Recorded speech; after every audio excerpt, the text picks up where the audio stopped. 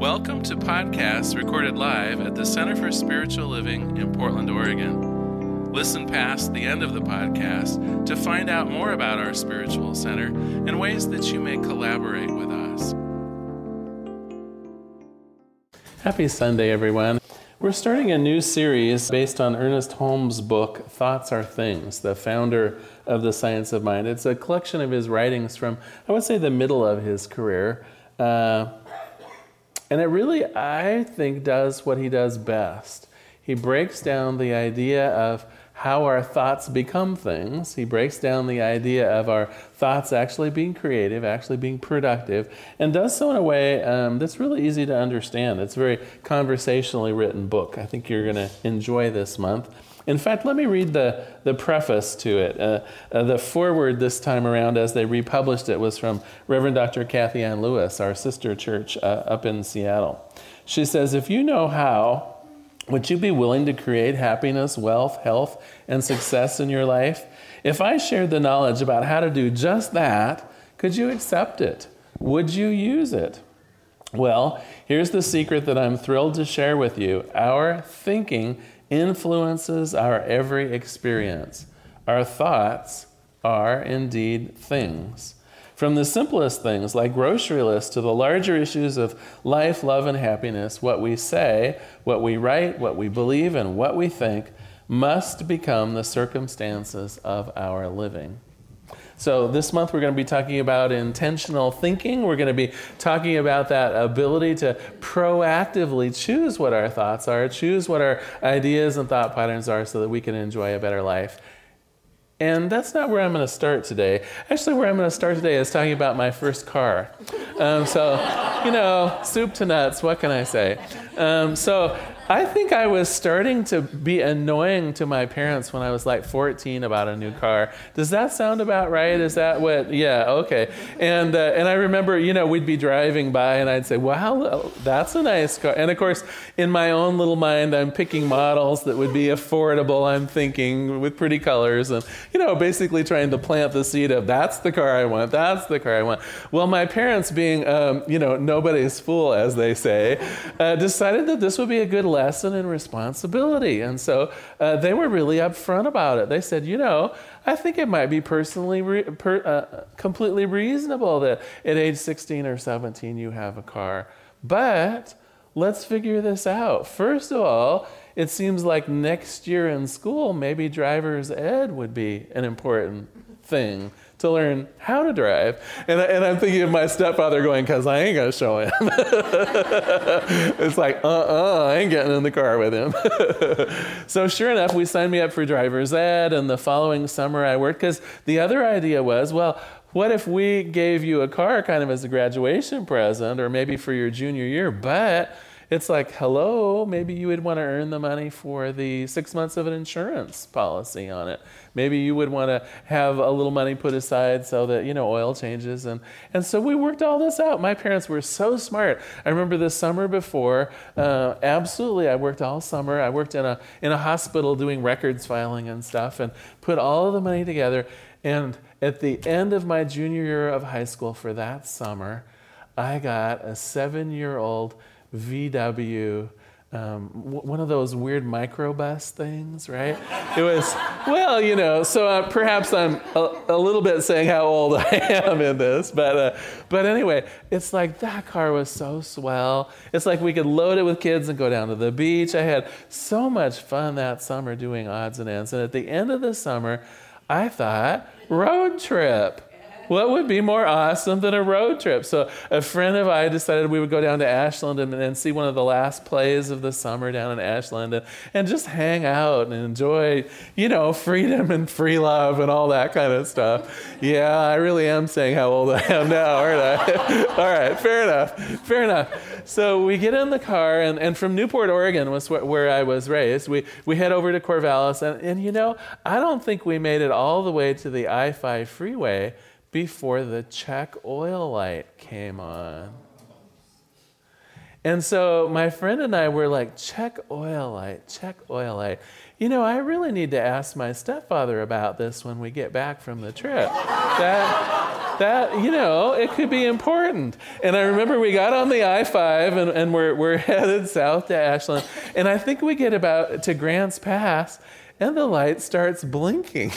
Well, now I got to tell you, the light might just be, we'll take care of it at some point. But when it started blinking, even 17-year-old Larry realized this could be important, right? So we think we'll ask someone in Ashland. Well, I got to tell you, we did get to Ashland, and of course, in having our fun and checking into our cheap motel and being at the play and really walking everywhere in Ashland, because it's like that, it wasn't until the trip back, there's the light again. We got about as far as Grants Pass, and the engine locked up. And that was the last mile that car ever went. It needed a new engine, because we didn't put oil in it. And I got to tell you, I learned something about ownership. When we own something, it isn't just about the fun times, and I think my parents did a reasonable job of setting me up for the expectations of owning a car, right? It's like I had to know how to drive it. I had to understand the expenses around insurance and gasoline and those kinds of things. And I would say I learned another really good lesson, too, about maintenance and sustaining something that you own. And I would say, as I look back on it, even though that in the moment was a scary and somewhat tragical kind of thing, on the heels of watching Macbeth, no doubt, in Ashland, I really learned a lot about ownership. I want to suggest that most of us, and I'll own up to this myself, don't even have that level of ownership of our own lives and our own thinking. And for Kathy Ann's plan of world domination here through changing our thinking and changing our lives, I think the first thing that we need to do is take ownership of how we got to be right where we are right now, warts and all. Because this thing about our thoughts becoming things, that's not like new. It isn't just like you came here and then we'll flip that switch. We'll turn that on for you. We'll have that thoughts become things starting today. Because the news, the truth of it is, that's been working since the day we were born. And so our lives, just as they are right now, warts and all, blessings and not so blessings, health problems and bliss, a wonderful relationship and pitfalls, the job that we love or the job that we hate. All of that we have created through our own thinking. Thoughts become things. And so if there are things in life that we love, we're responsible for them. And of course we can take ownership for them. And this one I see fairly frequently. I see people saying, yeah, I love this new job I have, It's like it fits my skills and I work hard at it and I'm excelling. And do you see the sense of ownership? This is a great job and I'm kind of responsible for that ownership. But sometimes not so much the other way. Here's this mess and it's their fault. Here's this awkwardness, right? Don't we see that? Right? Actually, let me illustrate with a joke. I think you'll enjoy this joke. All right, so two men are sitting next to each other at the office. The younger of the two can't help but notice that the other coworker constantly complains about not having enough money to buy a car that he really wants. And yet, he seems to go out every night for beer. The younger man, proud of his intentional thinking, decides to share this wisdom with the older office worker. He says, "Do you stop for a beer on the way home?" And the older coworker says, "Well, yeah." "And how many beers do you generally have?" "On my way home, maybe 2 or maybe 3. The young man asks, "And how much do you pay for those beers?" "Well, probably about $5, including the tip." "And how long have you had beers after work?" says the younger man. Well, the older fellow thinks for a minute. It's been close to 20 years. Now the young man winds up to throw the ball. So if a beer costs $5 and you have 3 beers a day, 5 nights a week, that puts your spending each month at $450. In 1 year, it would be approximately $5,400. And if you expand that over 20 years without even adding in inflation, the total would be something like over $100,000. If you had skipped those beers, you could have a brand new Ferrari. Well, the older man is kind of stunned by this, stops for a minute, and then asks his coworker, "So do you drink beer?" "No," says the younger man. The older man smiles. "Then where's your Ferrari?" And I think that's actually the issue here, because isn't it so easy to see things gone wrong in other people's lives and what they have done, what their thinking is, what their attitudes are that have produced that miserable outcome? Aren't we quick, or at least in our own head? Actually, I have learned to be really slow about offering advice anymore, but it isn't that it doesn't occur to me in my head. Isn't that true? We'll see someone, maybe not doing something in an ideal way, or having thoughts that are producing outcomes in their life that are anything but beneficial. And there's always that urge to wade in, because of course we could help them with this. We know a better way to do it, or new ways of thinking, or new options that they could consider. But see, the trouble is we're not aware of what we're thinking. So often we think that the miserable things that happen to us are some quirk of fate or bad luck, or the government reorganizing, or some boss that has it in for us. And even though on the surface we might think that thoughts are things when things are going well, it's not the boss that creates a bad job experience. It's not the spouse that creates an unwelcome marriage. It's not the people and the things outside of us that create unwanted experiences of life. I have to own up to that, even as I have to own up to really ruining a perfectly good VW. I'm that powerful. I am that powerful. Through the creative force of my own mind, my own thinking, I can create everything from bliss to your worst nightmare. I am that powerful. What I'm not, though, I'm not always aware that I'm even doing it.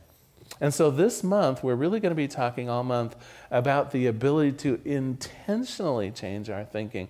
Not just to go with the flow, not just to imagine how life could be better or have that wishful, hopeful idea of life, but to actually examine our thinking and change it for a better outcome. And I'm going to give you the first tool today. So if thoughts are things, then are not things caused by thoughts. And so if we want to think back to that idea of kind of owning our life, so look at the things in your life. Maybe a wonderful relationship, maybe a happy home, but maybe there are a few areas where things aren't going quite so well. Maybe a friend of ours is in big trouble and we don't seem to be able to help them, or maybe we're having trouble at work. I don't know. In my experience, most people have things that are both wonderful and beautiful in the way I like them, and also things not so much. If things are caused by our thinking, isn't it time that maybe we started looking at that thinking? Now, many of you know that I have this sneaky habit of inviting people to do homework, and today's not going to be any different. And so let's think about our homework early in this process. I'm going to ask you to observe 5 things going really well in your lives, and I'm going to invite you to observe 5 things in your life that could be improved upon. And what I'd like you to do is try to see that causality between the thinking and the things. So let me use an example for you. Let's say that the rest of your life really going pretty darn good, but maybe your job, it's like, oh my gosh, I just really am not even enjoying going into work anymore. I don't really feel like they're using my skills. I don't really have that sense of participation. It doesn't seem like they're honoring me at work anymore the way they used to. Really, there's kind of a little problem here. So that's the thing.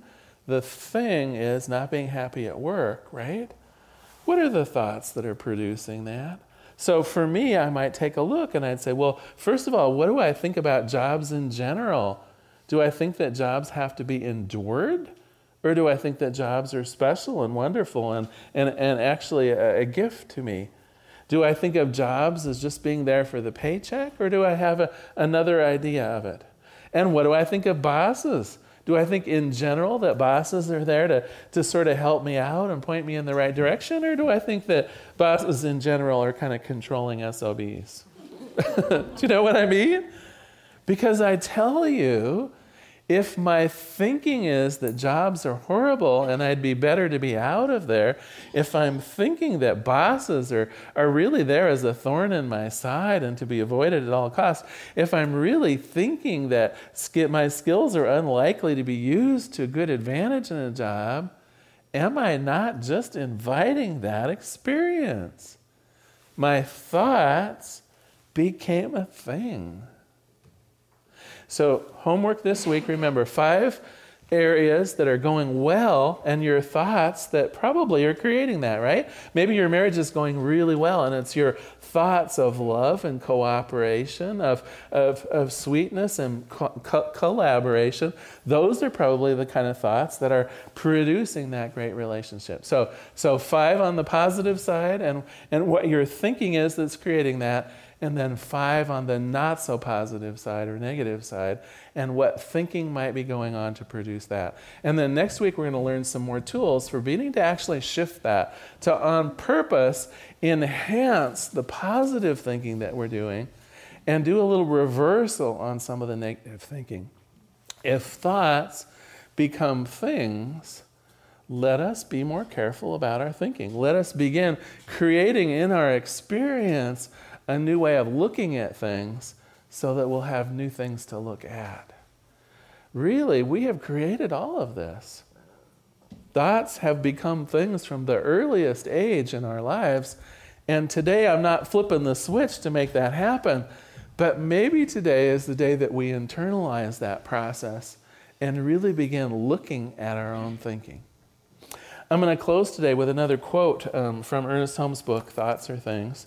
And what's interesting also about this book that I kind of like, he actually has the Science of Mind treatments in here as well. And so I'll do a quote, and then I'm going to close with the Science of Mind treatment right out of the book. He says, "It is impossible for you to experience the full joy of living while you identify yourself with anything less than perfection. The images of your thoughts attract to you, and you are attracted to people, circumstances, and situations which are like them. Once you fully realize this, you will understand that to change undesirable conditions or to protect yourself from them, you must, of necessity, change the basic pattern of your own thoughts. This requires that you must consistently be on guard as to what you allow into your own mind. When such thoughts come that are contrary to your greatest good, they must be replaced with their opposite. We must only affirm those ideas that are to our advantage." So let us pray. There is one power, there is one presence, there is one life, there is one God. And Ernest Holmes says that divine intelligence now helps me to control my thinking and causes me to expect only good things to come into my experience. I know that today and every day the power of the living Spirit makes perfect the way before me. Divine intelligence is always acting upon my mind. It's telling me what best to do, counseling me wisely, guiding me gently, surely into the pathways of prosperity, happiness, physical health. I am ever protected by the love of God. I am ever secure in the hands of God. Only good comes to me. Only good comes out of me. This is what I expect. This is what I accept as my experience of life. I'm grateful for this. I let it be. And together we say, and so it is. So glad you were here today. And happy Mother's Day, everyone.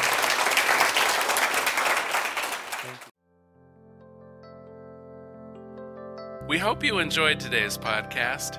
If you happen to be in the Portland, Oregon area, we'd love to have you visit in person. The Portland Center for Spiritual Living is located at 6211 Northeast Martin Luther King Jr. Boulevard. We have inspirational services at 9 and 11 a.m. every Sunday. Our mission is to open hearts, ignite minds, and to make a difference. If you'd like to support our center and its podcasts, you can donate online at www.pcsl.us/donate. Our website is also the place to learn more about what's going on at the center or to contact us. Allow us to become part of your extended community. Wherever you are on your spiritual journey, you are most welcome at the Center for Spiritual Living.